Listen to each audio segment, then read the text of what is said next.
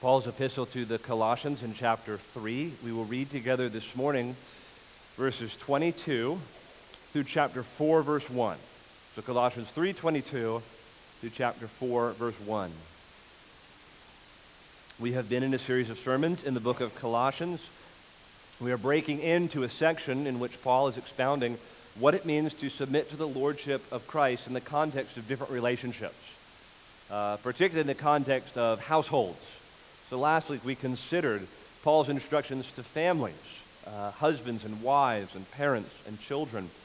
It was very common in those days for households to have bondservants, and some in the household would be the masters of those bondservants, and that's the reason for this instruction that Paul gives in the context of addressing Christian households. And he gives particular instructions to bondservants and to masters, and it's those instructions we want to consider this morning in our regular exposition of the book of Colossians.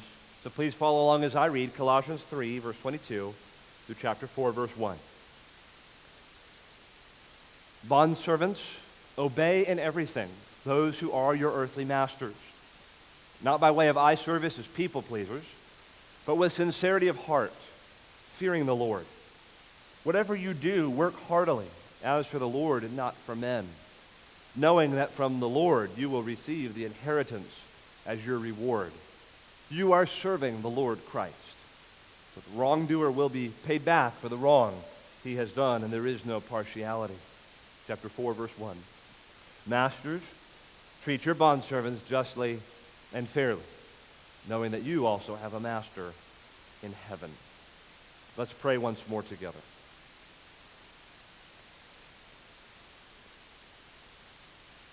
Our Father in heaven, we pray that once again you would open up the Word to us, that you would please come and assist us by your Holy Spirit, that He Himself would be our teacher, and that He would lead us into all truth.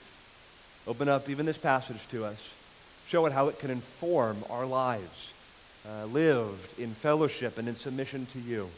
Strengthen us by your Word this morning. Convict us by it. Help us by it, we pray. In Jesus' name, amen. I imagine that many of you here are familiar with, or at least have heard of, the Protestant Reformation.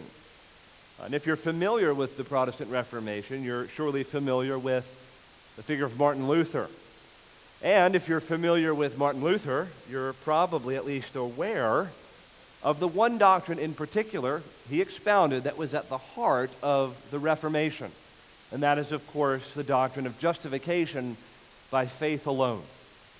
This doctrine teaches that the only way to be made right before a holy God, the only way to have one's sins forgiven and to be counted righteous is through faith alone in Jesus Christ.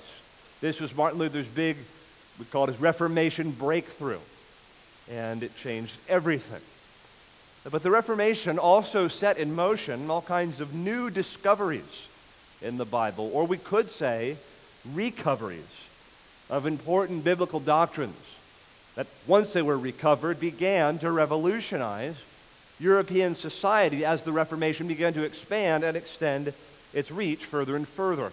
One key Reformation doctrine that certainly doesn't get as much press as justification by faith alone, but was nonetheless earth-shattering when it was recovered, was the Protestant doctrine of vocation and the sacredness of work. What God enabled Luther and others to grasp at the time of the Reformation was that what was commonly held to be the traditional divide between sacred and secular in the arena of vocation was not really a scriptural divide. The belief that most ordinary work was basically secular and was just a necessary part of life, but had no real sacred value as such. And the corollary idea that clerical callings or ministry callings were really the only callings that had special worth in God's eyes. This idea was demolished by Reformation teaching.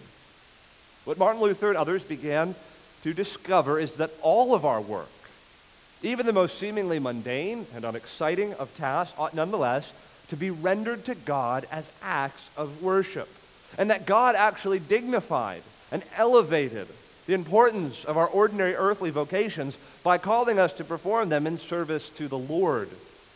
What Luther in essence did was he shattered the traditional sacred secular divide when it comes to vocation. He dignified all work as in some sense sacred, all work as worship, all work as being rendered in service to the Lord.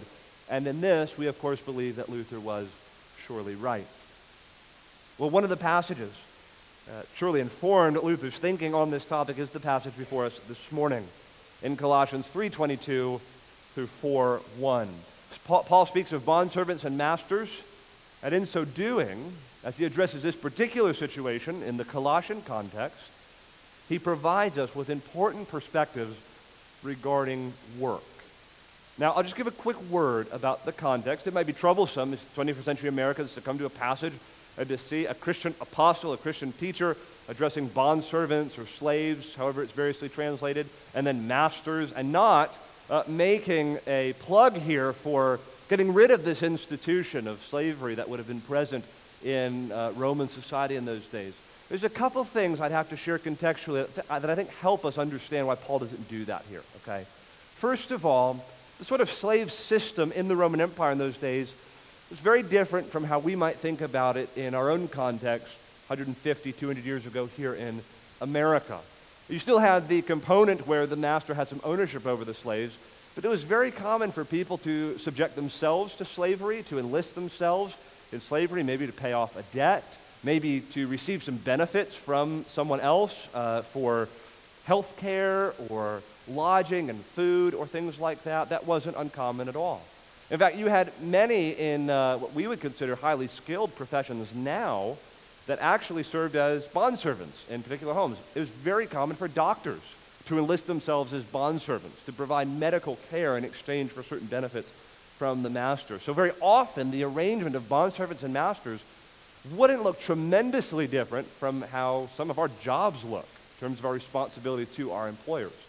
But that said, nonetheless, there were certainly many ways in which slavery was carried on that was egregious and sinful. Tribes might have been conquered and then brought into slavery to be owned by a superior class.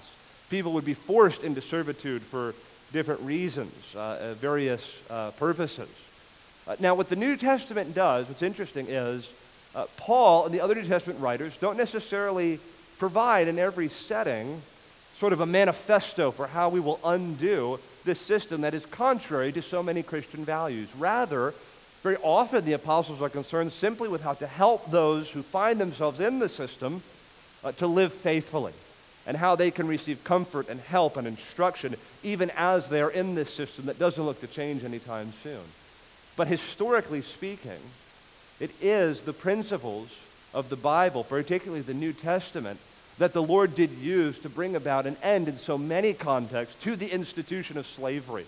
It was kind of an undoing from within, a sort of covert way of removing this institution of slavery. And then even as slavery came to expression here in our own context, in America, or we might think of in the UK, it was ultimately a Christian movement built on Christian principles that brought about the end of that terrible institution. So I say that by way of context, just so that does not distract you as we consider Paul's instructions regarding bondservants and masters in the Christian household. I want us to consider this passage under two main headings. Very simply, let's consider Paul's instructions to bondservants, and then secondly, Paul's instructions to masters. Instructions to bondservants, instructions to masters, and then we'll consider some points of application. First of all, instructions to bondservants. Look with me again at verse 22, on down through verse 25. Bondservants, obey in everything those who are your earthly masters, not by way of eye service as people pleasers, but with sincerity of heart, fearing the Lord. Whatever you do, work heartily as for the Lord and not for men, knowing that from the Lord you will receive the inheritance as your reward. You are serving the Lord Christ. For the wrongdoer will be paid back for the wrong he has done, and there is no partiality. So in essence, we have two imperatives that are directed to bondservants in this passage. We see this in the original language. You can see it also in the English. The first imperative is that these bondservants obey their earthly masters. That's the first call here. Bondservants, you obey those who are your earthly masters. And then the second is in verse 23. Bondservants are instructed to work heartily.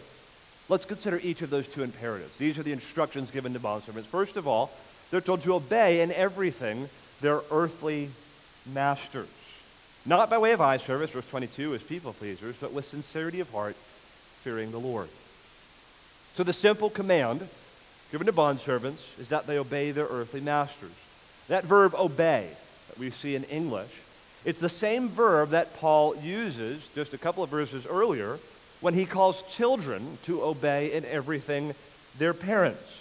But note, it's a different verb from the one translated submit in verse 18 to express a wife's submission to her husband. The verb translated obey, here in our text, Colossians 3:22, carries with it the idea of executing an order that's been given, or fulfilling a task, or duty, or command that's been given by an authority figure. That's the basic meaning of that verb, obey.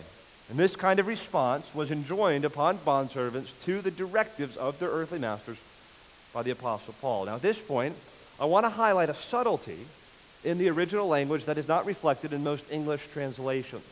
So Paul refers to obedience to earthly masters in verse 22. Now here the Greek word translated master is the same word used later on in the text that we translate Lord to describe Jesus himself. So the word kurios or kurion is used to describe our earthly kurion. It's also used to describe our Lord, our master. So there's a word play that Paul is working with here. What he wants us to see is that we do have, perhaps some of us, earthly masters, but the way in which we respond to our earthly masters might be a reflection of what we think of our heavenly master. So he says, obey in everything your earthly master or Lord.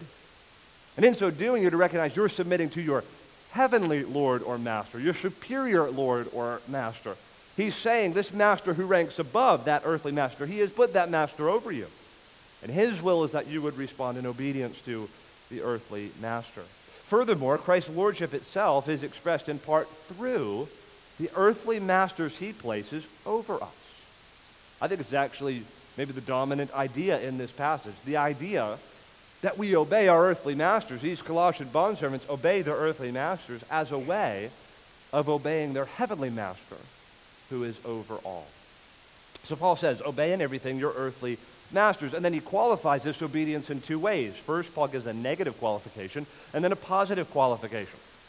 First, bondservants are to obey their masters not by way of eye service as people pleasers. Obey not by way of eye service as people pleasers. Now, I'm saying an unusual amount about the Greek of this passage, but there's just some really good insights in here that I think we need to appreciate. There's another word play here, actually. So the word for a bondservant is doulos, bondservant or slave. Actually, some of you might have delivered a baby with the assistance of a doula. Okay, so that's the feminine Greek word for a female slave. Now, hopefully you didn't treat your doula in that way as a female slave, but that's where the word originates, okay? So doulos means slave or bondservant. When Paul speaks of these bondservants obeying their masters not by way of eye service, the Greek word for eye service is ophthalmodoulios. Ophthalmo, what's that? An ophthalmologist, right? Eyes. And service, doulos, is, again, servant or bondservant. So he says, bondservants, you're to obey your earthly masters not as like just those who are servants when the eyes are on them. Not just a servant to your master's direct supervision, but rather you are to respect that relationship at all times. You're not to do it merely by way of eye service, not as people pleasers. Such people are not really obeying and working out of sincerity of heart. Rather, Paul says, they're people pleasers. They're not motivated to serve the Lord from the heart. They're simply doing this for the eyes of their earthly masters. But Paul wants Christian bondservants to behave differently, because their highest aim is not to be mere people pleasers who render eye service.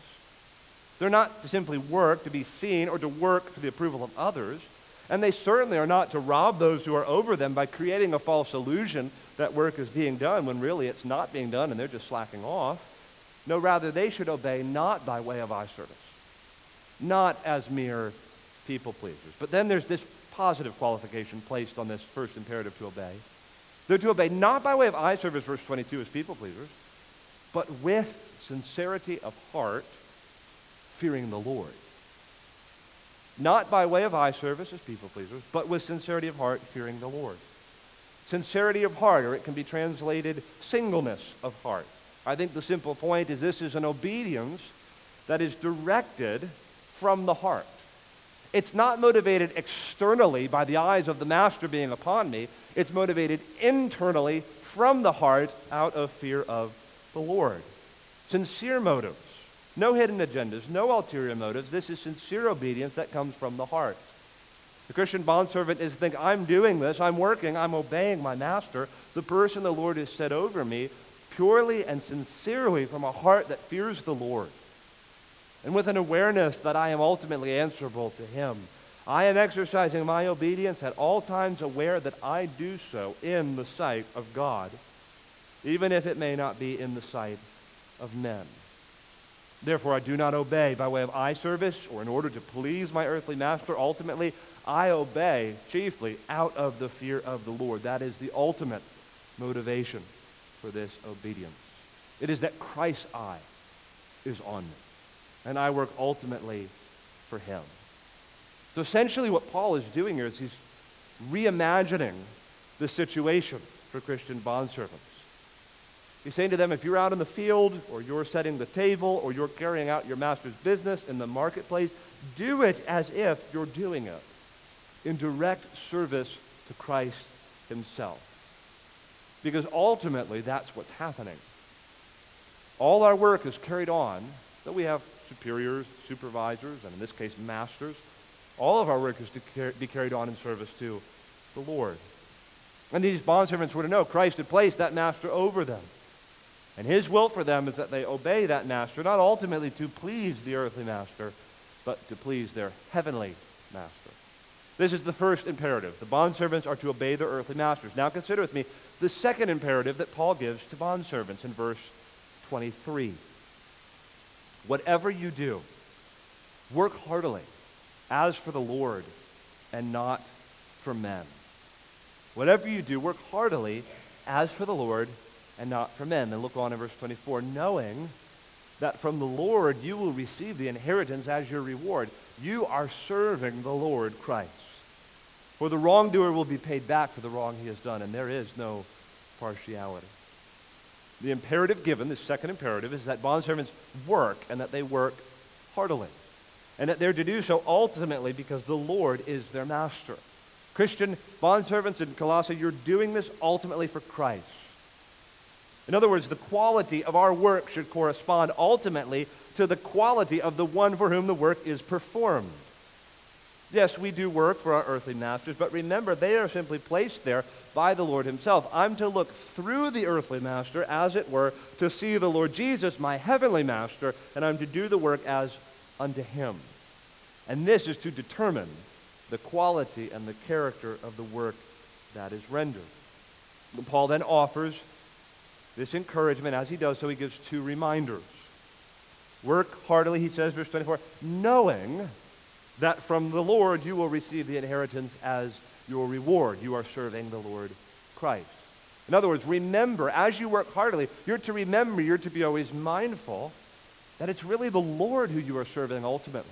Whatever might be true of that master over you, it's the Lord who placed him there.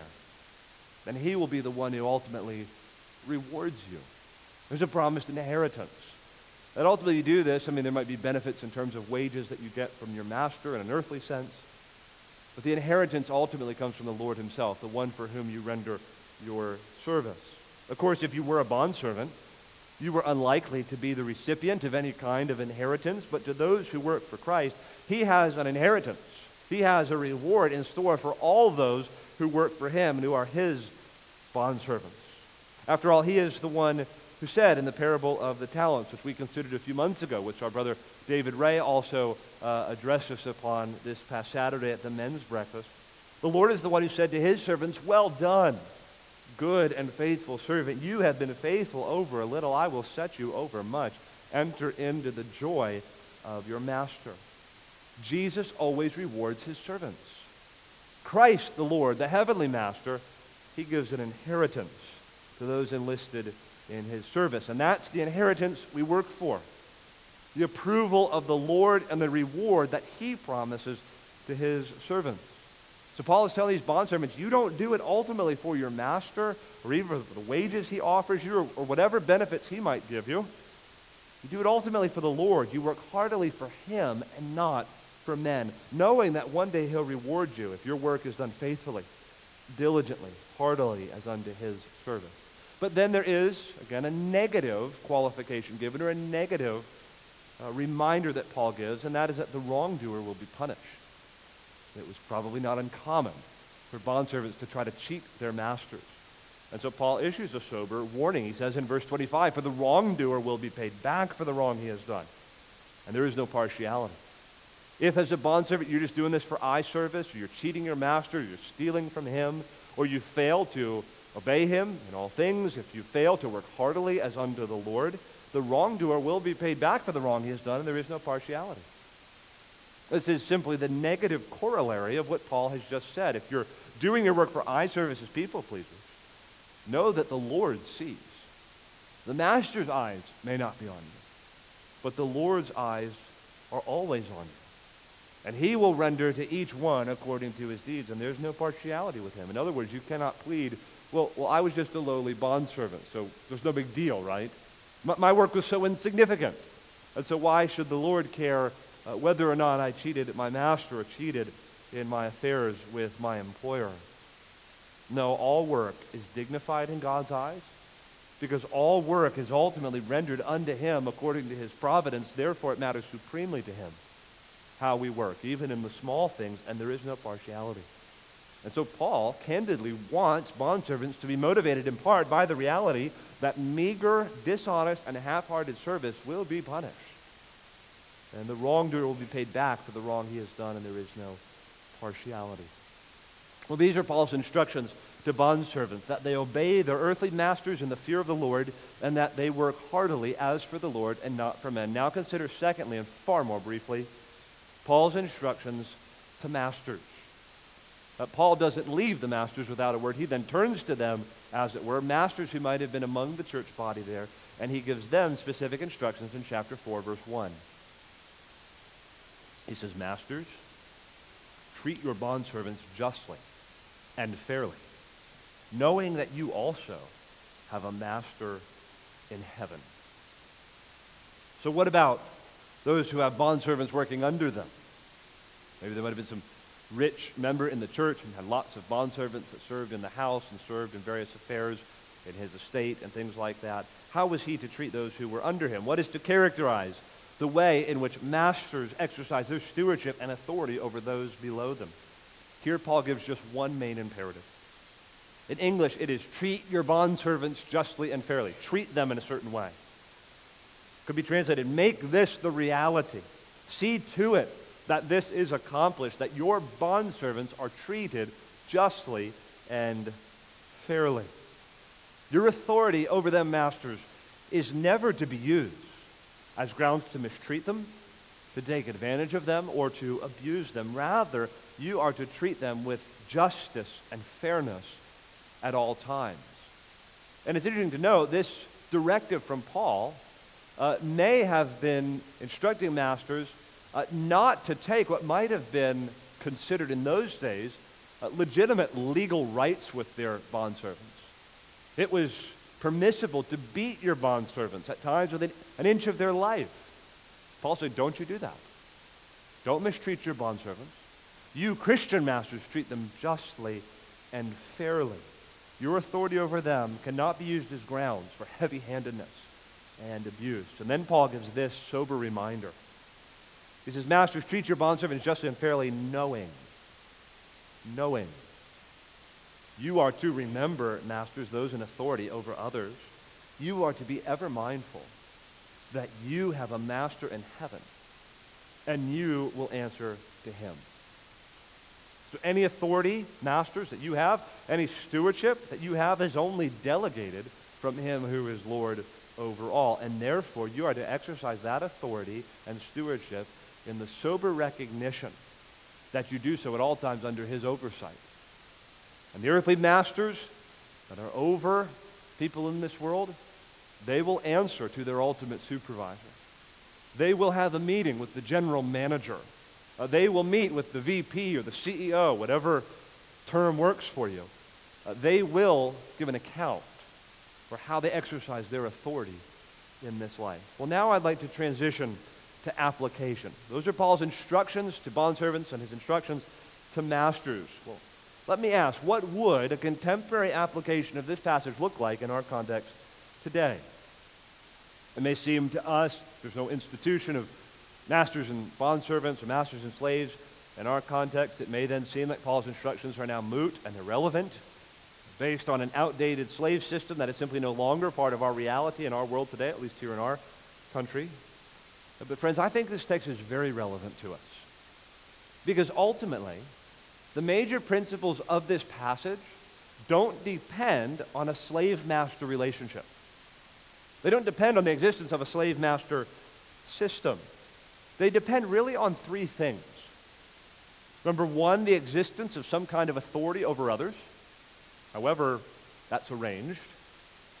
Number two, the performance of work, which probably certainly most of us are going to be engaged in on a week-to-week basis. And number three, the lordship of Christ. The existence of authority over others, the performance of work and duties and responsibilities, and the lordship of Christ. Therefore, I think it would be altogether appropriate to apply this passage to ourselves in our individual jobs and vocations, insofar as we work under the oversight of people placed in legitimate authority over us. It also may apply to us insofar as we ourselves exercise authority over others, and perhaps have people working under our legitimate authority. You might think of employees or staff or students or something like that who are answerable to us. In fact, I think this passage can apply literally to any Christian who performs any work of any kind. There's principles here for us to see as we engage in our work under the lordship of Christ. I'll say again, of course, there is at least one very obvious difference that should be acknowledged. Bondservants were in a legally binding relationship with their masters. In fact, there was a real ownership component between masters and bondservants. That's obviously not the relationship between a boss and an employee, and yet many of the principles of this passage would still be in play in the relationship between a boss and an employee. Just as the work of a Christian bondservant should be rendered as unto the Lord, so should all our work in our various jobs and vocations be rendered as unto the Lord. And so the vast majority of us sitting here are going to be engaged in some kind of work day in and day out. Perhaps you work for a company, or perhaps you work for yourself. Perhaps you're a stay-at-home parent, but you nonetheless work in the home environment. Perhaps you're a student working on your education. Most of us work. This passage is relevant to all of us who are engaged in any kind of work. So what points of application can we draw? I have three, and then we'll conclude and transition to our observance of the Lord's table. Number one, first point of application. In our various jobs and vocations, we should recognize that we work ultimately for the approval of the Lord. In our various jobs and vocations, we should recognize that we as Christians work ultimately for the approval of the Lord. So whether you work as a street sweeper, a plumber, an electrician, a teacher, a doctor, an accountant, an attorney, real estate agent, whatever you do, this passage reveals to us that all our work is to be done in service to Christ. That is to say, the Lord cares intimately about how our work is performed. You may think the work you're doing is unimportant. You may think it's of little consequence to the people around you, let alone yourself. You may think, my work doesn't really serve the kingdom of God in any direct way. You see no reason why the Lord should have any special interest in what you're doing. But this passage reveals he cares even about how bondservants set the table or sweep the porch. How much more the way you, brother, sister, serve your customers or treat your clients or provide health care to your patients. How much more the manner in which you carry out the assignments of your teacher or your manager or your VP. Colossians 3:22 through 25 reveals that all of our work is to be done under the lordship of Christ. We are to carry out our work as if the Lord himself were our supervisor, our inspector, and our manager. Because in fact, brother, sister, he is. The Lord is our supervisor. He is our ultimate master, our ultimate Lord. We do all in service to Christ. And he cares, brother, sister, how you carry out your work.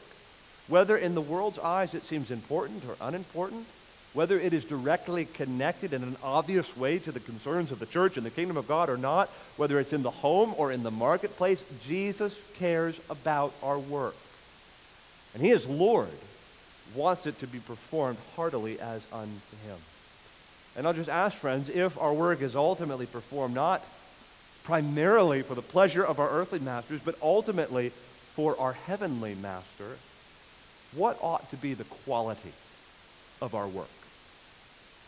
Christians should be known as those who are the best of employees, as those who work diligently and faithfully, as those who see tasks through to completion. Secular employers should mark, look at how they do their jobs with such diligence and excellence. It's like they don't even need a supervisor. But of course, it's not that we don't have a supervisor. It's that we have such a supervisor. In other words, there's a motivating principle for Christian workers that isn't present for non-Christians. For non-Christians, it may be simply the approval of man. It may be eye service as people, because for the Christian, we're aware at all times, we're under the watchful gaze of our Lord, and we so love him and are devoted to him, and it's been revealed that our work, even mundane and menial tasks, can be carried on as acts of worship to him. Well, then how much more am I going to give attention to the work and to the tasks and the responsibilities that are entrusted to me? One more quick note here before leaving this first point of application. This text also teaches us that as all of our work is to be done in service to the Lord, all of our work, therefore, has value to the Lord.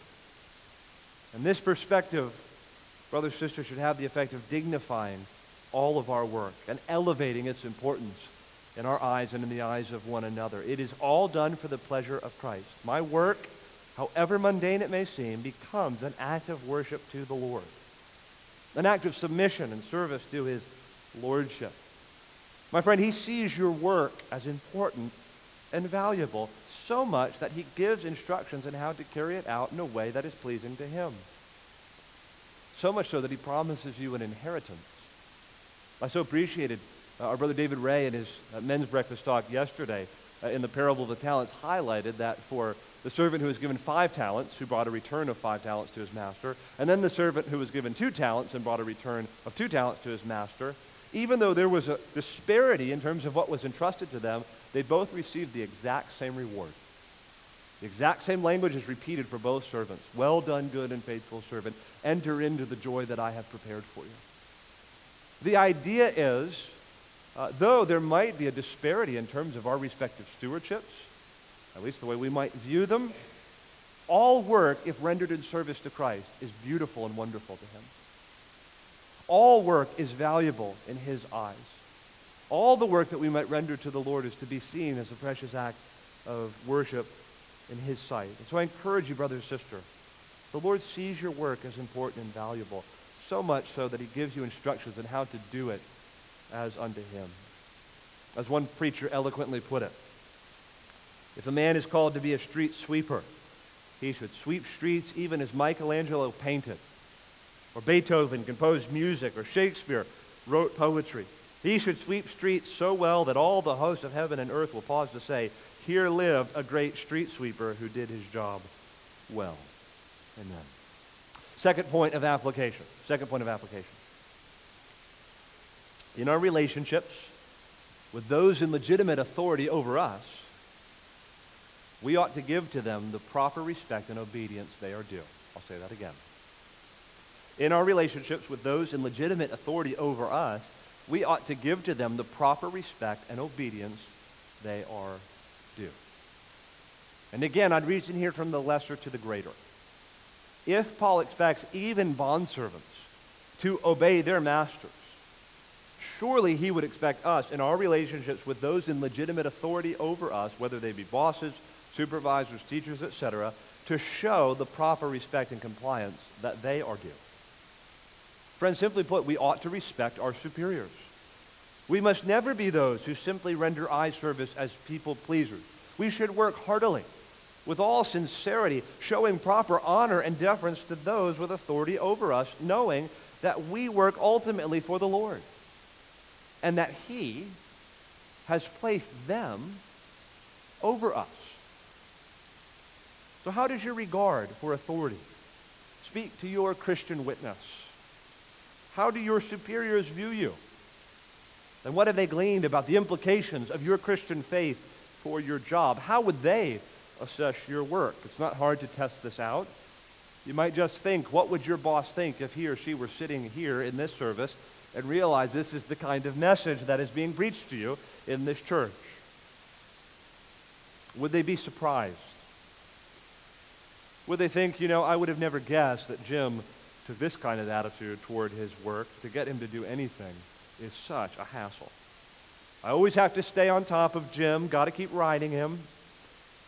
Jane, she can never be relied upon.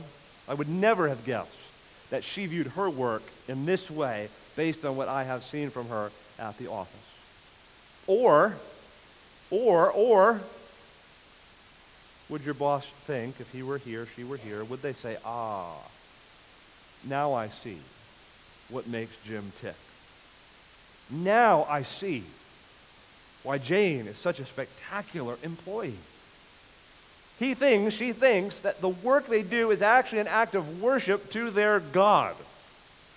Well, surely this explains the exceptional quality of their work. This explains their extraordinary work ethic and commitment to excellence.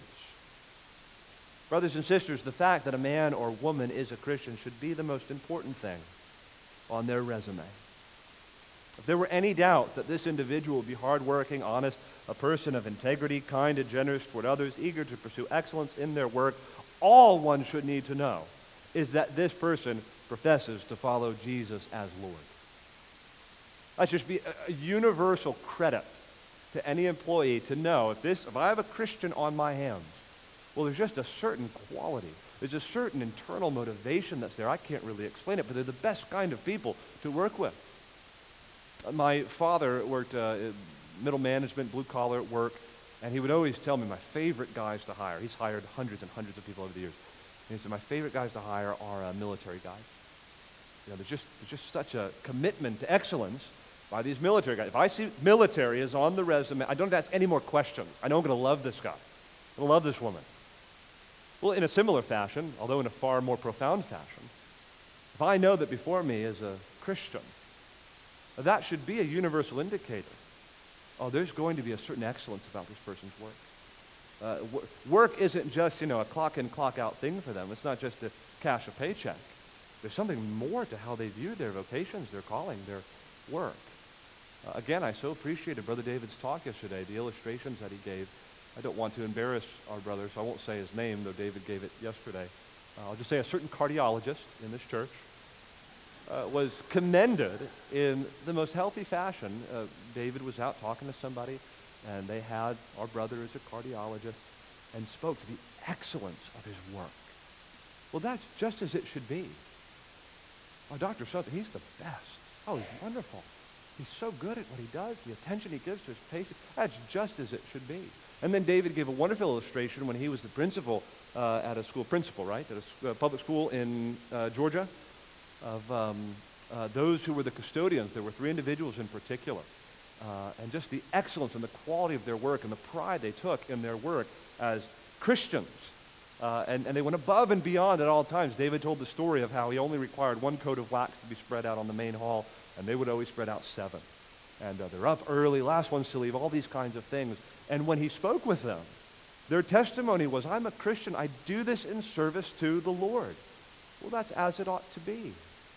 That ought to bring such a quality and a attractiveness and potency and power to our work in our various vocations. The Christian attitude toward work should stand out to those who are above us. It should form a distinctive part of our witness. But again, before leaving this point to the last point of application, just a word to those of us here who struggle with the authority figures that are above us. Nothing I've said up to this point is to say it's inappropriate or wrong to leave from one authority figure, to relocate or to take a different job or something like that. It's not to say if some sort of crime or offense is committed, that can't be reported. I'm not saying anything like that.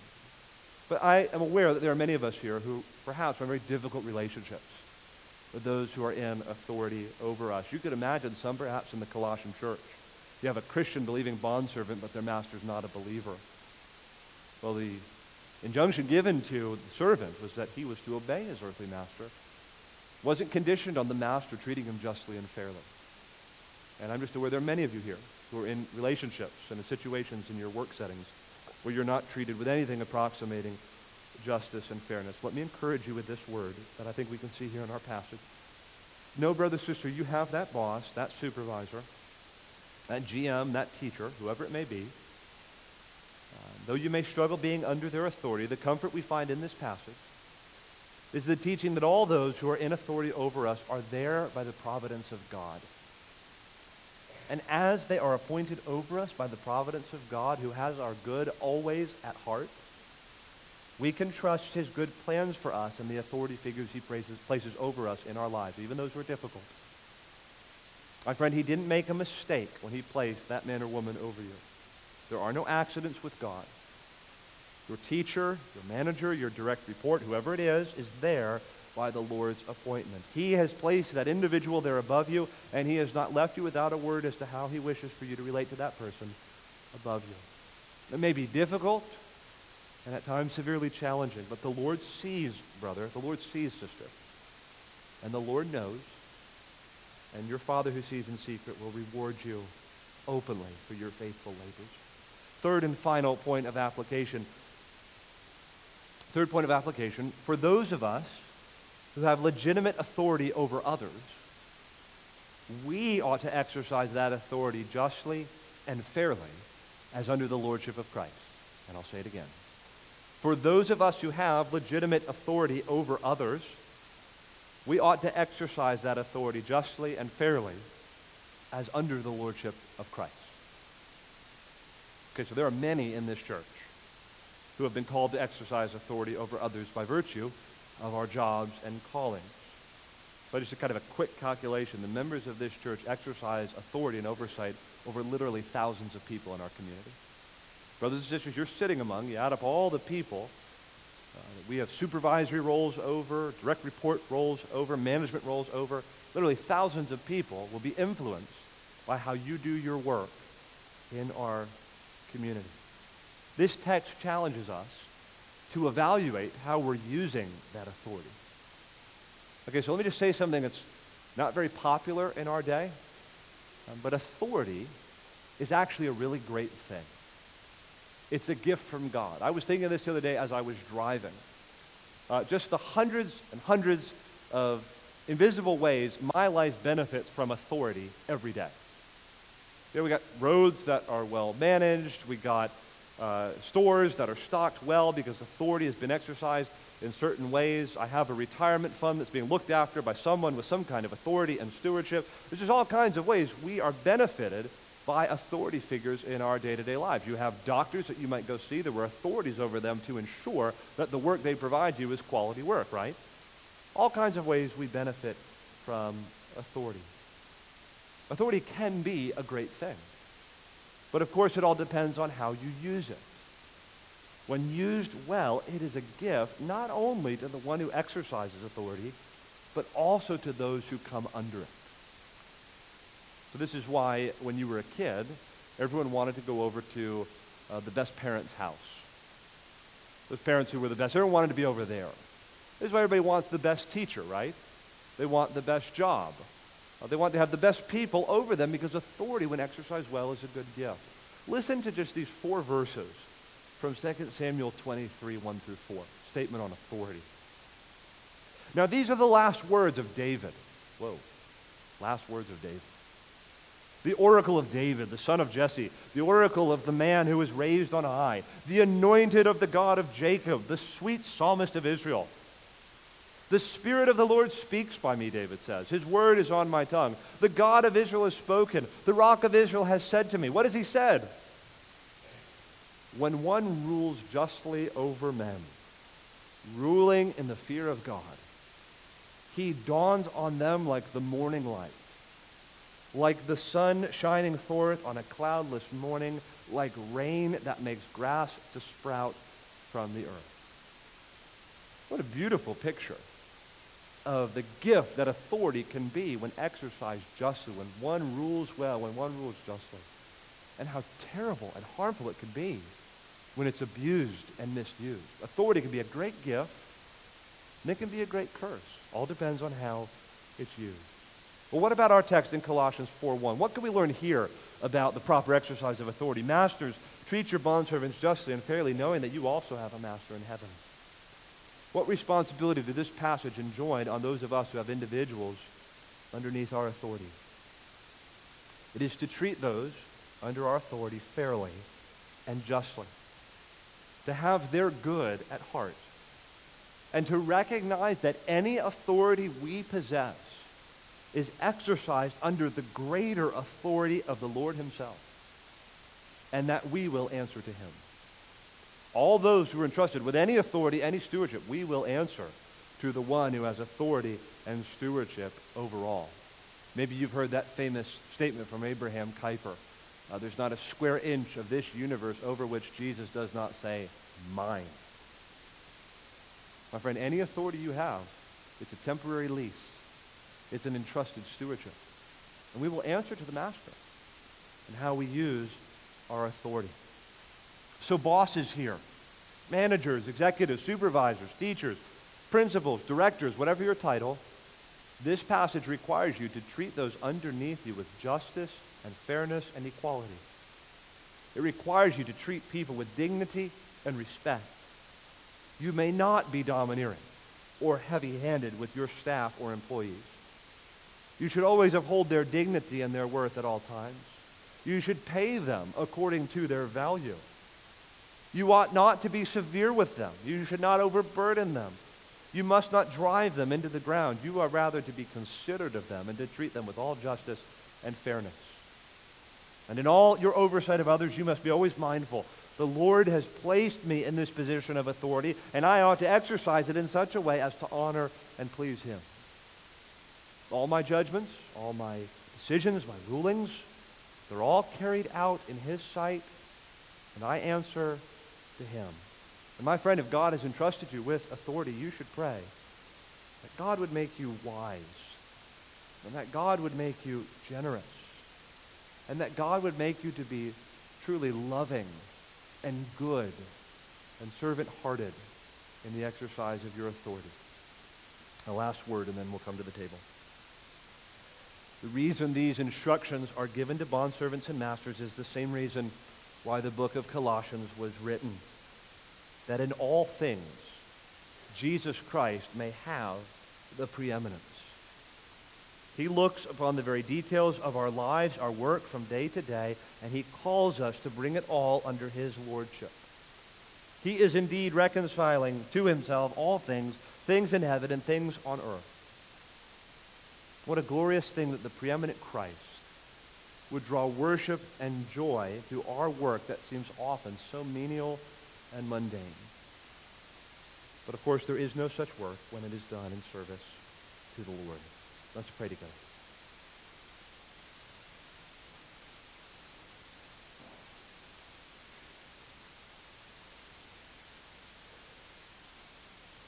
Our Father in heaven, so much of our lives are taken up with our various vocations and callings, so many tasks and assignments, so much work that we carry on from day to day.